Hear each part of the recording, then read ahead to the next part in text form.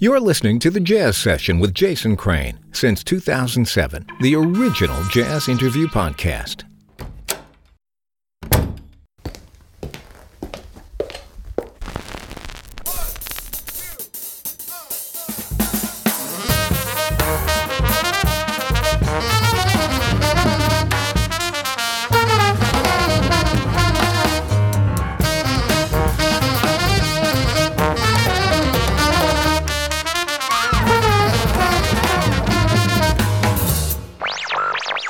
Lesson 1. Basic Hip. Welcome to the Jazz Session. I'm Jason Crane. This is episode 563 for June 30th, 2021. This is the season finale of season 13 of the Jazz Session, and my guest for this show is vocalist Gian Slater. This show exists because listeners become members. You can become one today for $5 or $10 a month at thejazzsession.com/join. And if you do, you will continue to receive episodes all throughout the summer hiatus in July and August. You'll get Track of the Week and a monthly bonus episode during those 2 months. If you are not a member, you will get stuff again in September when the new season starts. So, maybe a reason to join at thejazzsession.com/join. Do me a favor if you would, if this one doesn't cost you anything, just take a moment of your time and share this episode on your social media or directly with a friend you think might like it. Tell somebody about the show. That's the best way to spread creative work. Speaking of creative work, here's a track from Gian Slater's new album, Gray is Ground.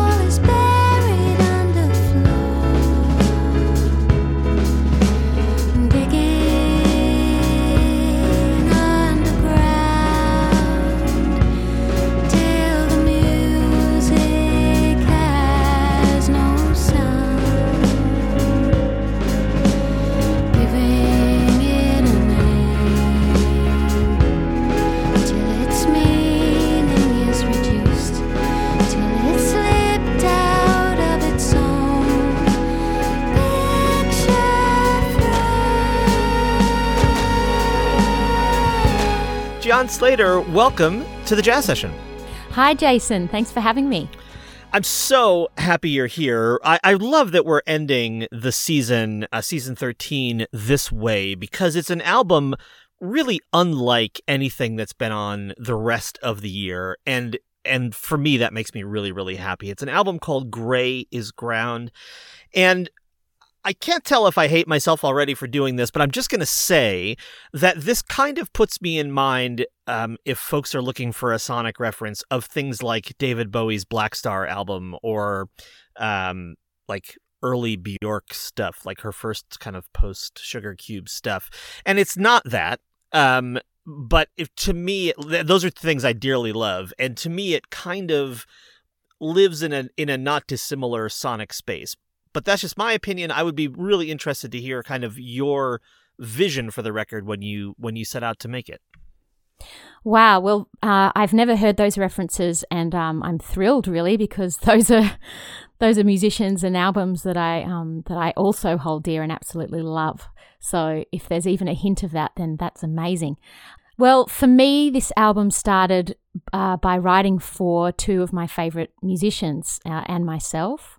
And it kind of grew from there, and the kind of sound of the album really evolved over time. It kind of became, I guess, synth-orientated pretty early on in the project, when we sort of realised that the songs and the harmony kind of lent themselves to that sort of sound world. And the producer and my dear friend Barney McCall sort of really steered it deep into that direction. He really felt the songs needed that kind of treatment. So, Yeah, it's been a journey. It was an album that took sort of nearly 5 years to make, which is a really long time for me. I'm used to just kind of going into the studio for a few days and then that's it. So it was a journey, kind of working on how we wanted to kind of layer it and how we wanted to kind of create this world within each song. You know, it's interesting that you say that about all the layers, because for an album with so many layers, it's my understanding of the story that the project as a whole was born out of a live performance, right? It was. I mean, we're all improvisers, me and Barney McCall, who produced the album, and Simon Barker, who's the drummer. And it came out of this trio live performance. And we really began the recording process as a live performance too. We jumped in the studio and we played the sections of the tunes and improvised over them. We kind of created that as our base layer. So I feel that the album, even though it's been sort of heavily layered and produced, it retained this feeling of improvisation because that's how we began the process. We sort of didn't start the process with the precise parts.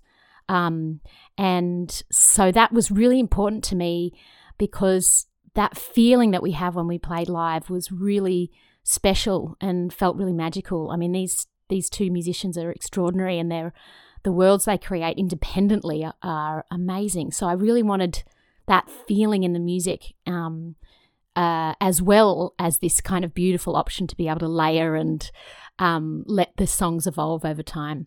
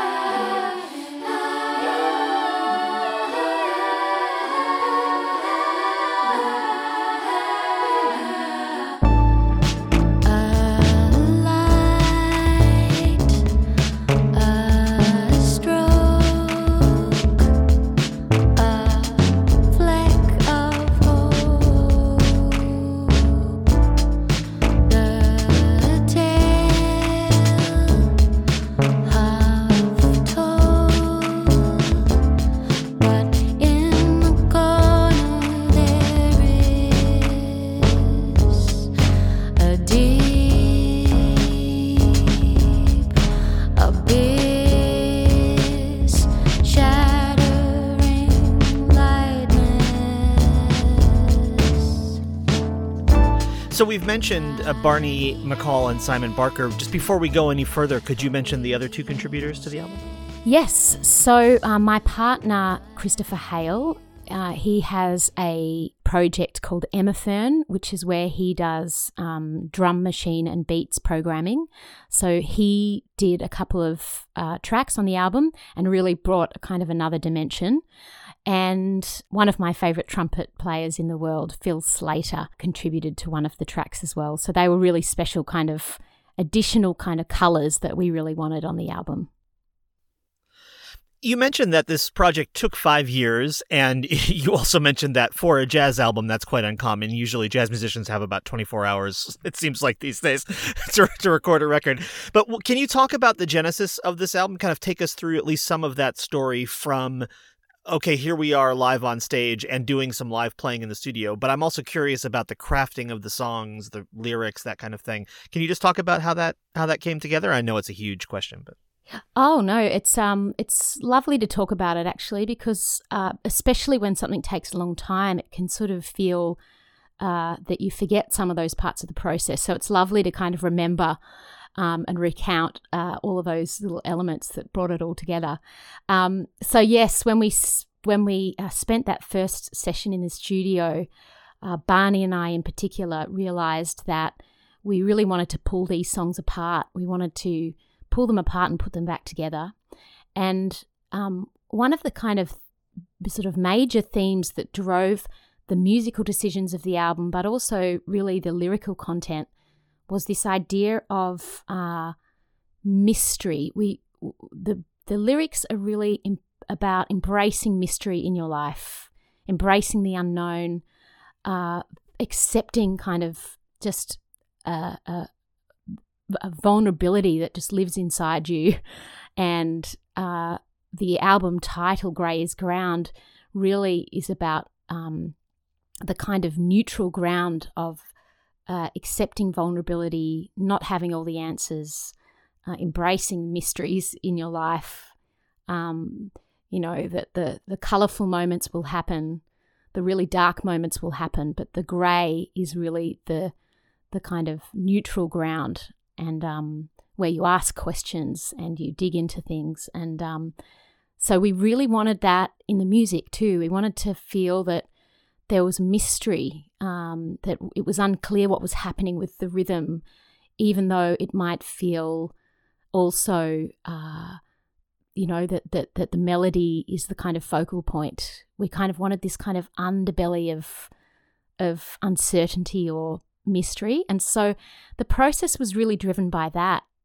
When we took that first session away, and Barney and I, just over those kind of, I guess, probably 3 years, we kind of would have these sessions together where we'd just open up one section of the tune and we'd kind of just throw paint at it, really. We just sort of, how can we make this a bit mysterious? And what, Barney would say, what are you hearing on this? And I'd say, oh, well, maybe this. And he'd say, let's try that. So we'd just go straight into this kind of experimentation, really. And Barney is a really incredible person for, I guess, encouraging those mysterious things, and he wants to leave no stone unturned, and he doesn't want to do anything in a kind of safe way. So he kind of really ran with every little, momentary idea that I had, and we'd spend a session just kind of working on one tiny little section and trying to create a bit of magic there. So that really happened over the whole process. And when we actually had to start really pulling everything together, in a way that was the harder part, because we had to kind of make sense of all these little bits and pieces that we'd done. And so that's when we pulled in other people to listen to it and to get their kind of view. And we worked with a wonderful engineer who mixed and mastered the album, Lachlan Carrick, and he has a really wonderful ear for the sort of logic of a song. And so he offered his kind of take on that. And yeah, so that's kind of how it pieced together over those 5 years.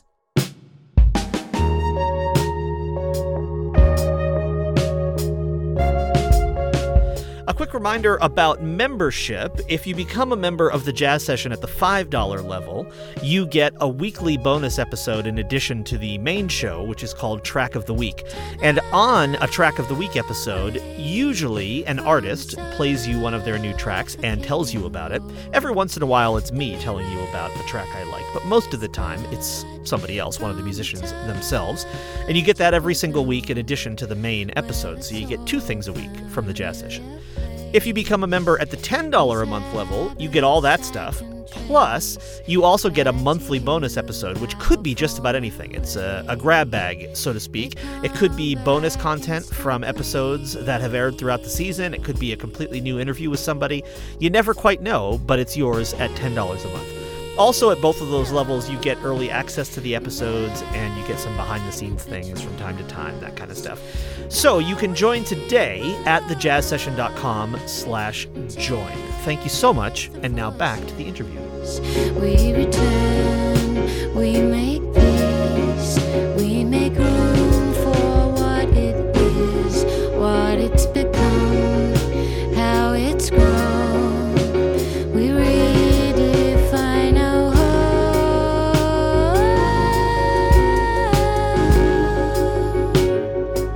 Love like this, an ocean full, yet I wish for more. When I swim towards its full, it pushes me to shore.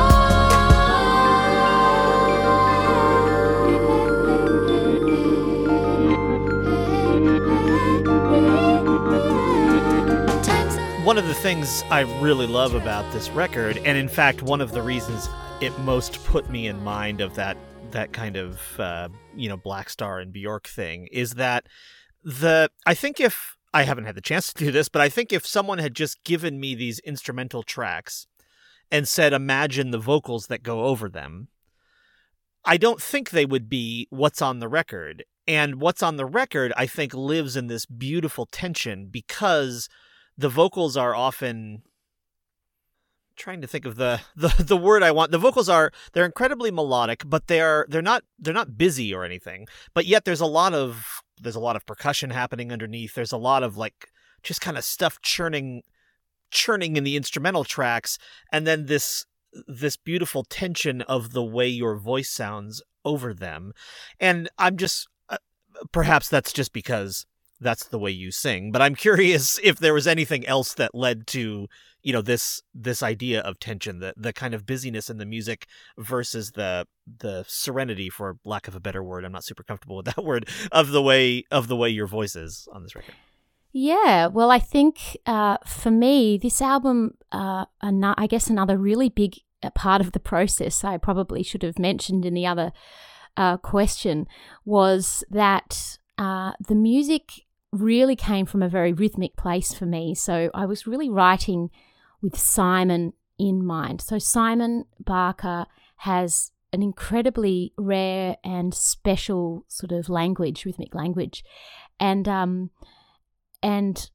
over the last sort of bunch of years, I've kind of learned a little bit about that language, and I really wanted to write with those things in mind. And so it was the first project for me where I'd written really beginning with the rhythmic idea. So that's kind of where that part of it comes from. And then I think that my kind of melodic sense and harmonic sensibilities are always, they're always searching for that sort of tension and release. And I have a particular sort of goal, I guess, which is very subconscious, I think, when I'm writing music. But I have this kind of goal in mind where I want something to feel simple, but not be simple. I kind of want it to feel that it's always existed, but to be, to be an original, or kind of to be using complex materials. And that's kind of always sort of drives my process. So I think that the way that I sing and the way that I write melodies is really definitely influenced by that idea. I want things to feel sort of minimal and not fussy. I want my singing to feel that it's carrying a melody and not that it's doing its own sort of thing for its own glory. I kind of want to feel that my voice is carrying a message, I guess, for want of a better expression. And so I think that's why that exists in all of my music, actually. But with this one, I think, as you've sort of rightly pointed out, the kind of juxtaposition of those two worlds is probably the most extreme that it's been before in any of my other music. How did that feel for you as a performer? Oh, I mean, really, I love those intense rhythmic worlds. I just love it, and I guess I've never felt that. I've never felt that I've been able to kind of have that in my kind of musical bag, I guess, to kind of have this kind of rhythmic intensity without being a singer that kind of like belts over the top of it. I've always felt that maybe that's not a world that I'll be able to achieve. So when I started playing with Simon and I started just sort of seeing this world kind of open up where, probably through improvisation actually, that anything's possible. Any worlds can coexist when you improvise, and it sort of breaks open this kind of pool of possibility of what you can put against one another. And so when we played live together for that first time, I was just really struck by just this overwhelming feeling of this works, this actually feels good together. It actually gels in this strange way, and it's very exciting, and particularly when you are in this kind of improvising state, which the first gig that we did, and actually all the gigs that we've done as a trio are sort of quite open. We play the songs, but we really open it out. It's very improvised, and that world just feels sort of endlessly inspiring to me.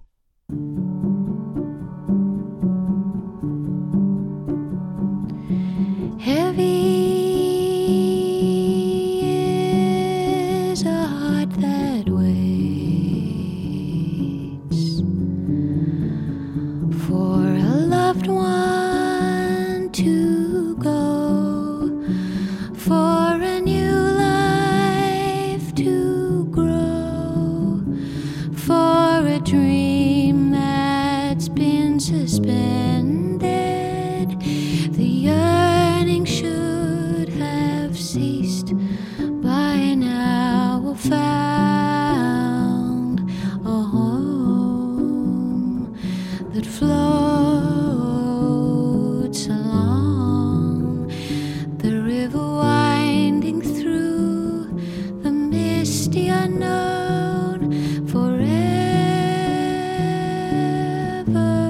I love how much you're using the word world, because one thing that I particularly love about music is its ability to transport.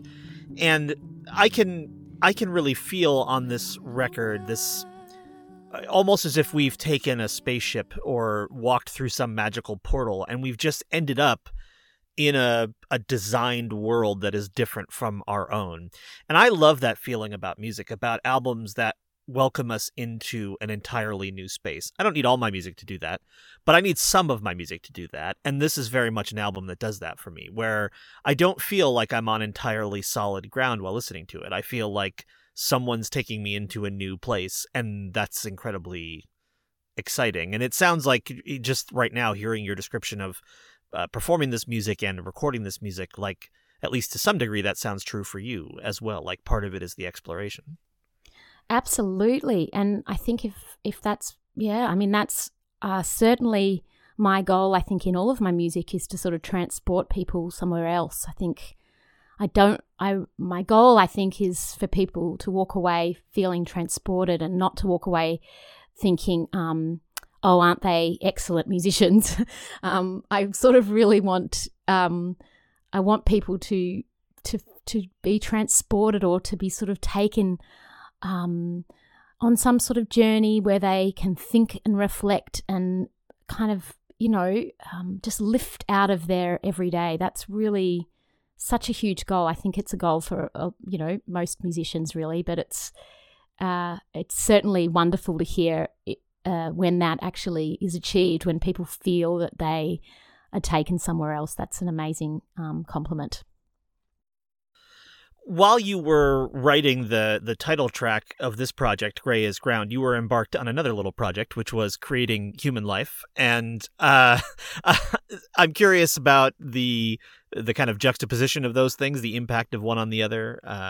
Anything you'd like to say about that? Yeah, well, that was certainly a really big part of the process. I was pregnant with my first son when we did this first gig together, and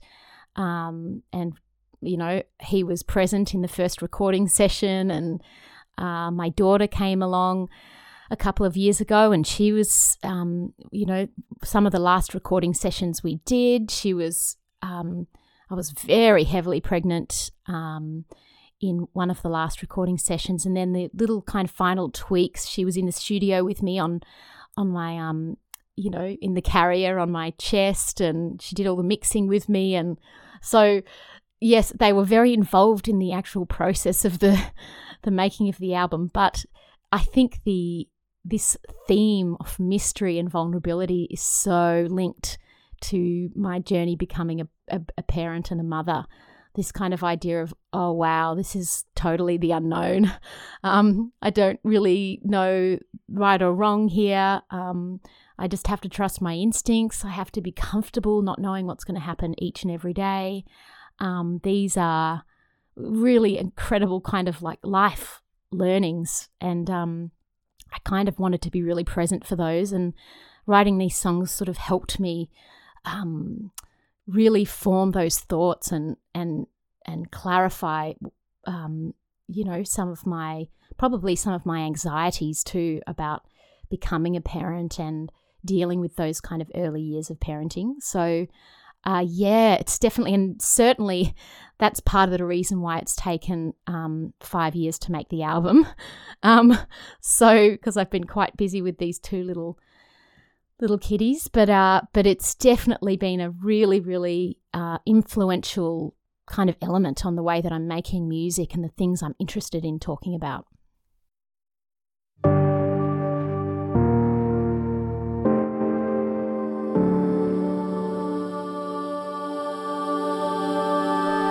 One more break to thank the folks who make this show possible, starting with the members who support it, and also the Respect Sextet at respectsextet.com for the theme music, and Dave Rabel for the logo. Chuck Ingersoll is the voice of the intro. You can hire him at hearchucknow.com. You can follow The Jazz Session on Twitter at JazzSesh, JazzSesh, and on Instagram at The Jazz Session.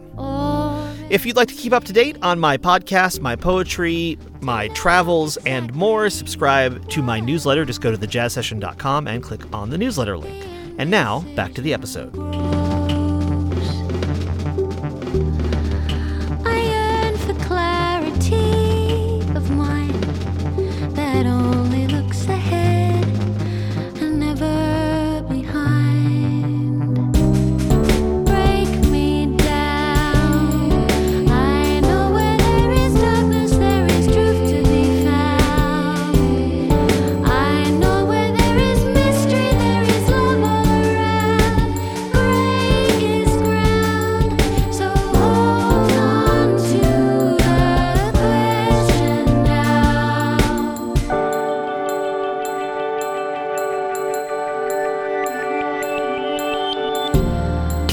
I always want opposing parts to find a link or trace, an empathy that stretches wide. We are definitely not going to have a what is jazz conversation right now. I want to make that clear. But I do want to talk about labels for a second because in a perfect world, we wouldn't be having this conversation because you'd be too hard to get a hold of, because this album would be like an enormous pop sensation. Because I worked in the indie rock world too, and I played a ton of stuff that this album would fit right beside with no trouble whatsoever. And I'm curious if you kind of how you're navigating that. I mean, you are not just like in the, and this is a genre I also love, but you're not just in the, ride cymbal swing and let me sing some standards for you world with this or with other projects that you've done. And yet, like, here we are on a show called The Jazz Session, which is, the nichiest of niches.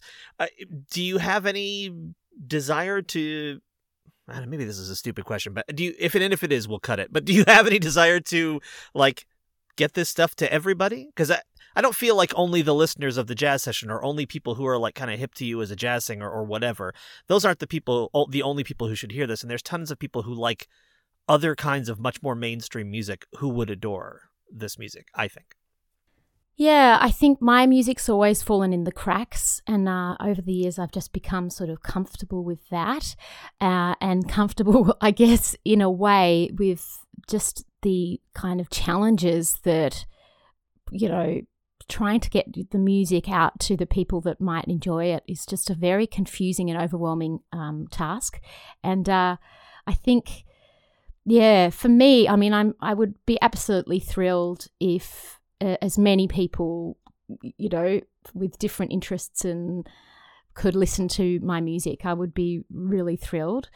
I find it just an overwhelming kind of process to think about kind of how to enter into that kind of more popular music space. I think that there are so many other things and other elements than just the music in that space that feel overwhelming to me. And I think it's just huge. It's a huge space. It's just hugely, I mean, there's just so much music coming out every day. It's just so difficult to sort of know how your music could somehow find a pocket within that, huge field.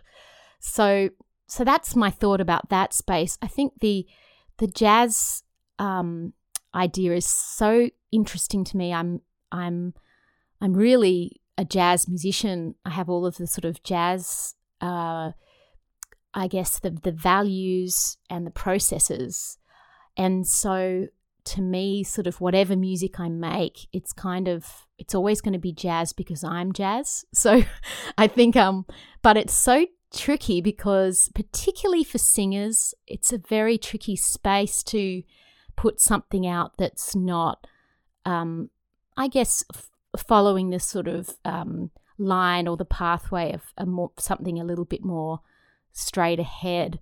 I think there's maybe more conservative expectations for singers.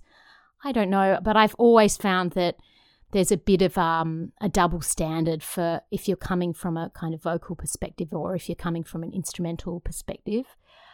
To me, it's just a really fascinating kind of discussion because depending on the listener, they'll hear it in different ways. So I've had people say to me, wow, that is 100% not a jazz album.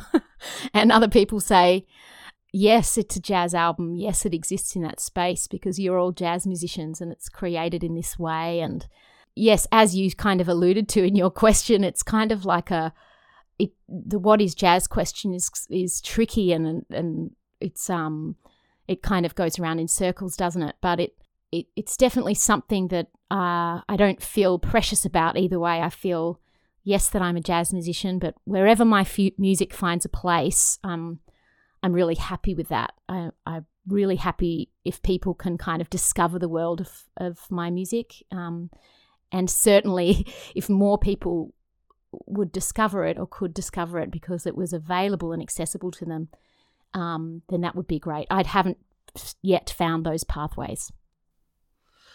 Yeah, I feel more than a little guilty for asking that question at all. I dislike those what is jazz questions. I mean, the point of it for me was more that and obviously like saying this to the person who made the music is it's ridiculous, but like I just think this is music that can transcend boundaries in a way that a lot of the music on this show can't, because it's so clearly of a piece with the tradition that's come before, and this is not beholden. Even if you are out of that tradition, this music is not necessarily beholden to that tradition in the same way.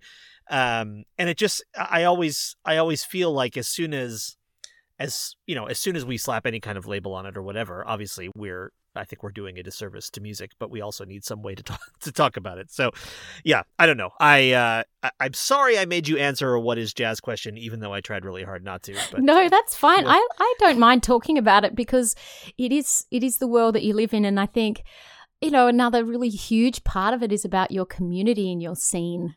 So it's difficult to sort of spend your whole life kind of within one scene and all your kind of connections are through that scene, and then to kind of think of sidestepping over to another scene where you don't know anyone, there's not community there for you.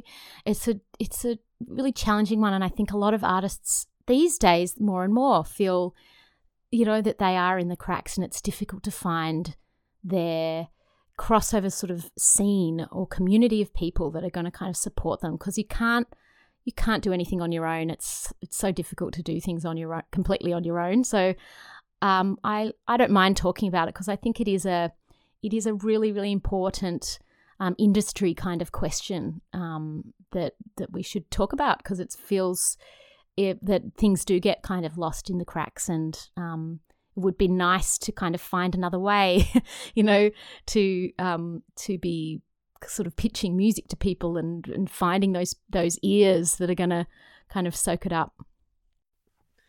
Well, if the music thing ever stops appealing to you, I recommend a career switch to professional diplomat, because I thought you handled all of that quite nicely.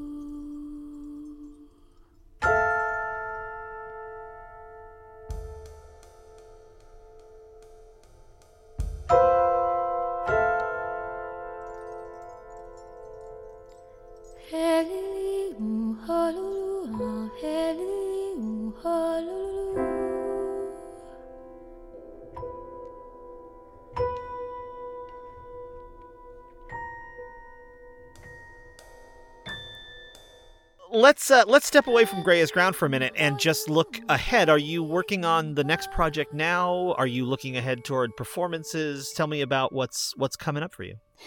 Yeah, so we've launched the album. Things as they are with the rest of the world are pretty slow with performances.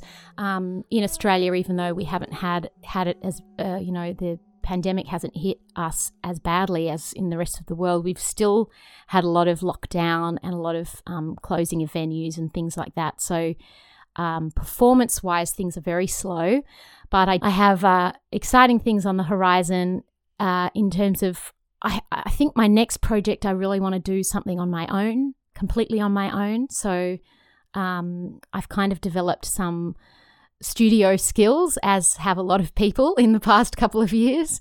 And I'm really keen, and I'm really keen to sort of, just once and for all kind of put my ideas down, sort of just entirely myself, just play everything and just enjoy that space of putting something together. I possibly will bring some ears in to kind of hear it along the way and all of that sort of stuff to get some feedback. But I'm really keen to see what happens if I just kind of do something entirely myself. My music's, always been my vision and my composition and my performance, but I've always had collaborators, band members and producers and people that help sculpt the sound, and that's been amazing. I'm so lucky to have worked with the people I've worked with, but I feel really excited about the idea of doing something completely on my own.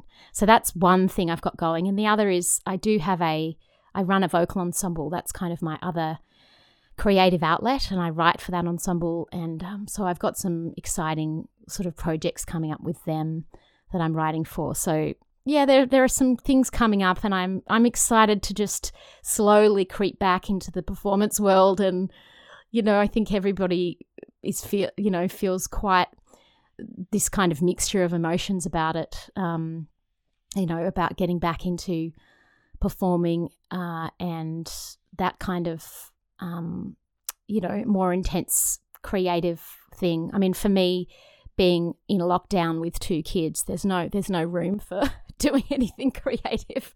So I think I will just really enjoy, as time bubbles along, just having a little bit more time to write some music and get stretch those muscles and get some inspiration. So I am looking forward to that kind of slow creep back into that more creative mode.